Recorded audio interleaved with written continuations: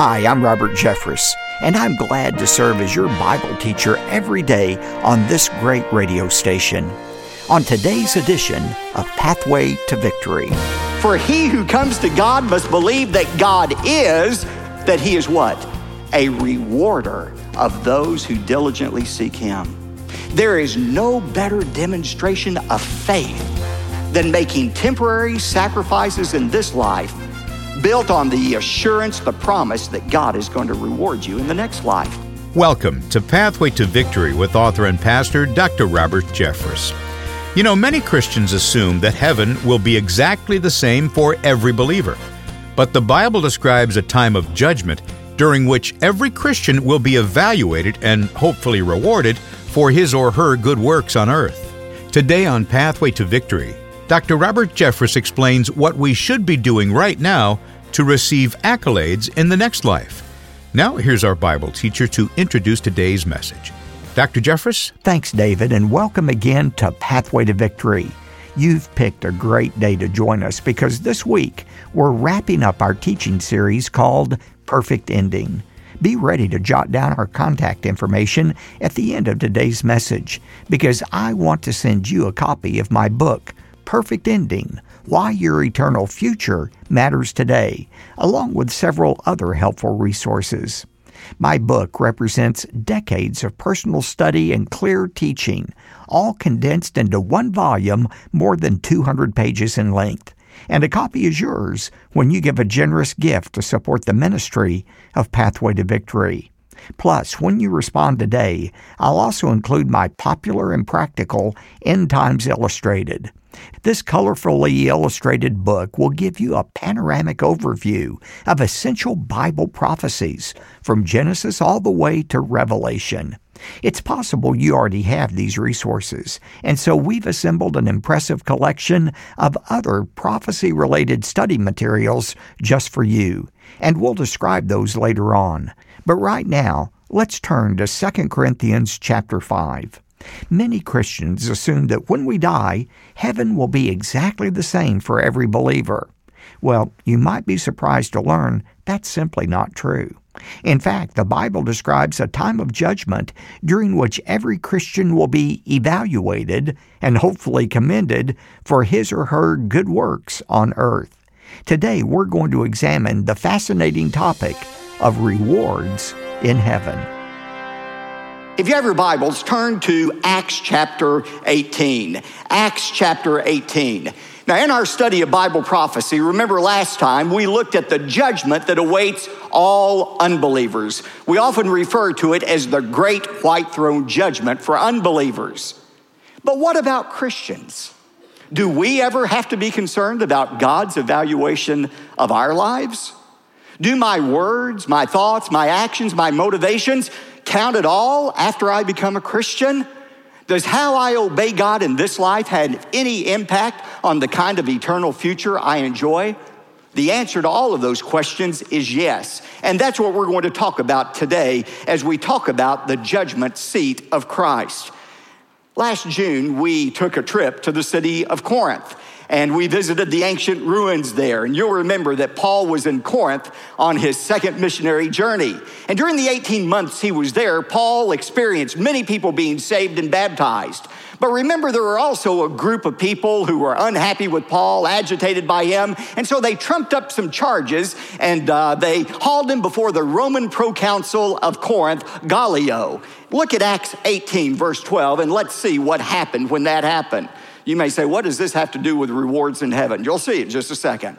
But while Gallio was proconsul of Achaia, the Jews with one accord rose up against Paul, and they brought him before the judgment seat. Underline that in your Bible, the judgment seat. The Greek word there is bema. It literally means a raised platform.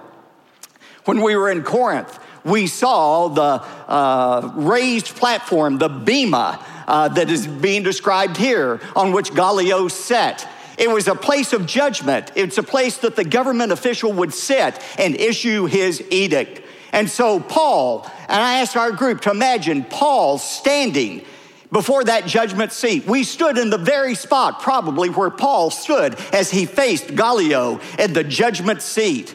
And I asked our group to imagine what it was like to be Paul, shackled in chains, standing before this judge, knowing that with one word he could extinguish your life. Would you be tempted to back down, to waver a little bit in your commitment to the gospel when facing death? Paul didn't waver one bit. You know why he didn't waver? Why he had no fear about standing before Gallio at the bema, the judgment seat? Because Paul understood that one day he was going to stand before another judge at another judgment seat. And this judge had the ability not just to extinguish his physical life, but his soul. And that's why Paul wrote in 2 Corinthians 5, 9, and 10, therefore we have as our ambition, whether at home or absent, that is, whether with Christ or here on earth, we have as our ambition to be pleasing to him. Why? Why is our one goal to please God? Verse 10, for we must all appear before the judgment seat, the bema of Jesus Christ, that each one of us may be recompensed for what he has done in the body, whether it be good or whether it be bad. Literally, that word phallon means worthless. Notice what Paul says about this judgment seat. He doesn't say they must all appear before the judgment seat. Paul was writing to Christians, the Corinthians. He said, we must all appear before this judgment seat of Christ, that each one of us may be recompensed for our deeds, whether they are good or worthless. That is, every one of us who is a Christian is going to stand before God, and we're going to have our lives evaluated by God. Our words, our thoughts, our actions, our motivations. Now, some people have difficulty with this idea of the judgment seat of Christ, but let me be very clear. This judgment, unlike the white throne judgment, is not a judgment of condemnation. It is a judgment of commendation and the evaluation of our lives. And there's a big difference. The Bible says that one day we're going to stand before God and we're going to be evaluated. We're going to be commended for the good things that have happened in our life, but we're also going to be evaluated. And yet the fact is, many Christians have a difficult time accepting that truth. They have been erroneously taught that once we become a Christian, neither our sins nor our good works make any difference to God. God doesn't care about our works once we become a Christian. But that's not true. I want to be very clear here that this judgment seat of Christ in no way invalidates God's forgiveness of our sins. Remember the illustration last week of the two books and what happens when God forgives us of our sins? He takes my sin and he wraps it around Jesus Christ, and he takes the righteousness of Jesus Christ and he wraps it around me, so that when God looks at me, he no longer sees my sin but the righteousness of Christ. 2 Corinthians 5:21, he who knew no sin became sin for us, that we might become the righteousness of God in him. And that is absolutely true. But that does not negate the truth of God's evaluation of our life. Listen, when we become a Christian, we are exempted from God's future condemnation of our life. We are not exempted from God's evaluation of our life. I think it's important to make a distinction between works before we're a Christian and works after we are a Christian. You know, before we trust in Christ as our Savior, our works are only sufficient to condemn us. That's all that matters before God. Our works condemn us. But after we become a Christian, our works mean a great deal to God. Remember our passage in Ephesians 2, 8 through 10? For by grace you have been saved through faith. And that not of yourselves, it is a gift of God, not of works, lest any man should boast. But then in verse 10, Paul says, for we are his workmanship, created in Christ for good works, which God prepared beforehand that we might walk in them. We are not saved by good works, but we have been saved for good works. Another way to say it is, our works cannot secure our place in heaven, but they do secure our rank in heaven. How we behave after we become a Christian, it has a great impact on the kind of eternity we experience. turn over to 1 Corinthians chapter 3. In verses 11 to 13 of 1 Corinthians 3, Paul tells us about the basis for the judgment seat of Christ. Okay, if this judgment really is going to happen and it has eternal consequences, I want to know how God is going to judge me. What is the basis? We'll look at verses 11 to 13. For no man can lay a foundation other than the one which is laid, which is in Christ Jesus. Now, if any man builds upon the foundation with gold, silver, precious stones, wood, hay, straw, each man's work will become evident, for the day will show it, because it is to be revealed with fire, and the fire itself will test the quality of each man's work. Now, Paul mentions in these passages in 1 Corinthians 2 different criteria by which God is going to do that evaluation of our life. First criterion is the durability of our life. Write that down. That's what he talks about in verse 12, the durability of our life. Have we constructed our life with gold, silver, precious stones, or is our life constructed with wood, hay, and straw? Gold, silver, precious stones represent those things that are valuable and are lasting. Wood, hay, and straw represents a life that is built around the worthless and the temporal. If you build your life around career, building a financial portfolio, sensual pleasures, that is a life that is built around wood, hay, and straw. If you invest your life in advancing the kingdom of God, of sharing his message with others, of developing a godly character in your life, that is building your life with gold, silver, and precious stones. Paul says that's one criterion, the durability of our life. But there's a second criterion, and that is the motives of our life. That is, sometimes why we do something is just as important as what we end up doing. In 1 Corinthians 4, verse 5, Paul talks about that. He says, therefore, do not go on passing judgment before the time, but wait until the Lord comes, who will bring both to light the things hidden in the darkness and disclose the motives of men's hearts. And then each man's praise will come to him from God. If I share the gospel with somebody because of my general and real concern for his well-being, that's rendered as gold. If I share the gospel with somebody so I can brag about it to another person, that's wood.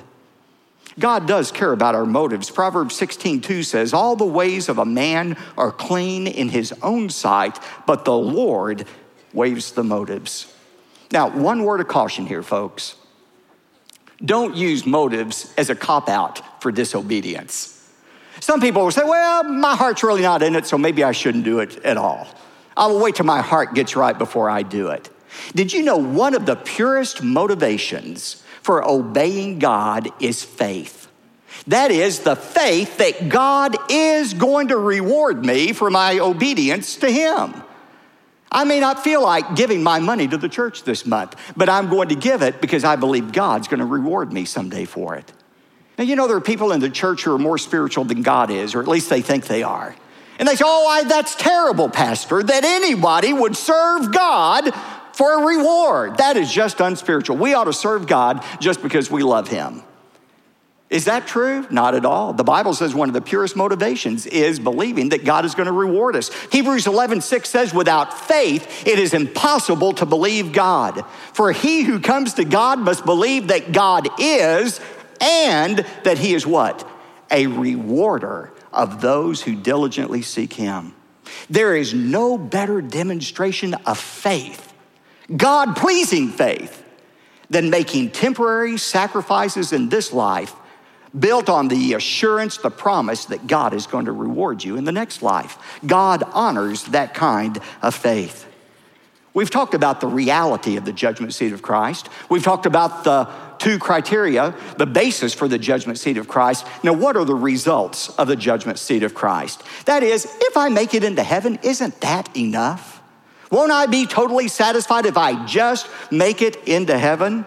Paul doesn't hesitate in answering those questions. He says there are going to be real, lasting, felt consequences depending upon how we do at the judgment seat of Christ. Look at 1 Corinthians 3:14 and 15. Here are the results. If any man's work which he has built upon it remains, he shall receive a reward. But if any man's work is burned up, he shall suffer loss, but he himself shall be saved, so as through fire. Paul says there are two possible outcomes that await us at the judgment seat of Christ. One possible outcome is rewards. Verse 14 says, the one who does well, he shall receive a reward. What are those rewards? Let me mention three of them that the scripture talks about. First of all, there are going to be special privileges in heaven for the faithful. There is special treatment by Christ by those who do well at the judgment seat of Christ. Now look, I don't pretend to understand what all these perks mean, but the Bible says they are real and they're really worth working for. They're worth sacrificing for in this life. Special privileges from heaven. Secondly, there's going to be special praise from the Lord for those who are faithful. Matthew 25:21 says, those who serve faithfully in this life will hear that kind of praise from the Lord. Well done, good and faithful servant. Thirdly, there are going to be positions of authority for those who do well at the judgment seat of Christ. Matthew 25:21, his master said to him, well done, good and faithful slave. You were faithful with a few things. I will put you in charge of many things. Enter into the joy of your master. And those who do well at the judgment seat of Christ one day will rule over planets, over the angels, over other believers. Special positions of authority. Now, I know what you're thinking. You're thinking, you've got to be kidding. More work in heaven? That sounds like hell to me. I mean, the last thing I want to do is have the responsibility. I just want to float around on my cloud up there. Well, think again. You know, Genesis tells us that we were created in God's image. God is a worker. He created us to be workers. He wanted us to find satisfaction in our work. He wanted us to be exhilarated, not debilitated by our work. The only reason work became painful is because of sin that entered into the world. But one day that sin is going to be gone. We'll no longer have bodies that get tired. We'll no longer have soured relationships that characterize many workplaces. We'll never have any more government regulations. We'll be able to work as God intended us to work, and it will be satisfying. And those who do well at the judgment seat of Christ are going to have these extra positions of authority. There's one possibility, one outcome is reward. But there's another possible outcome he speaks of in verse 15, and that is loss. If any man's work is burned up, verse 15, he shall suffer loss. But he himself shall be saved, yet as through fire. Or another way we would say it, he'll be saved by the skin of his teeth. But he will suffer loss. I want you to notice what Paul says, not what Robert says, what Paul says.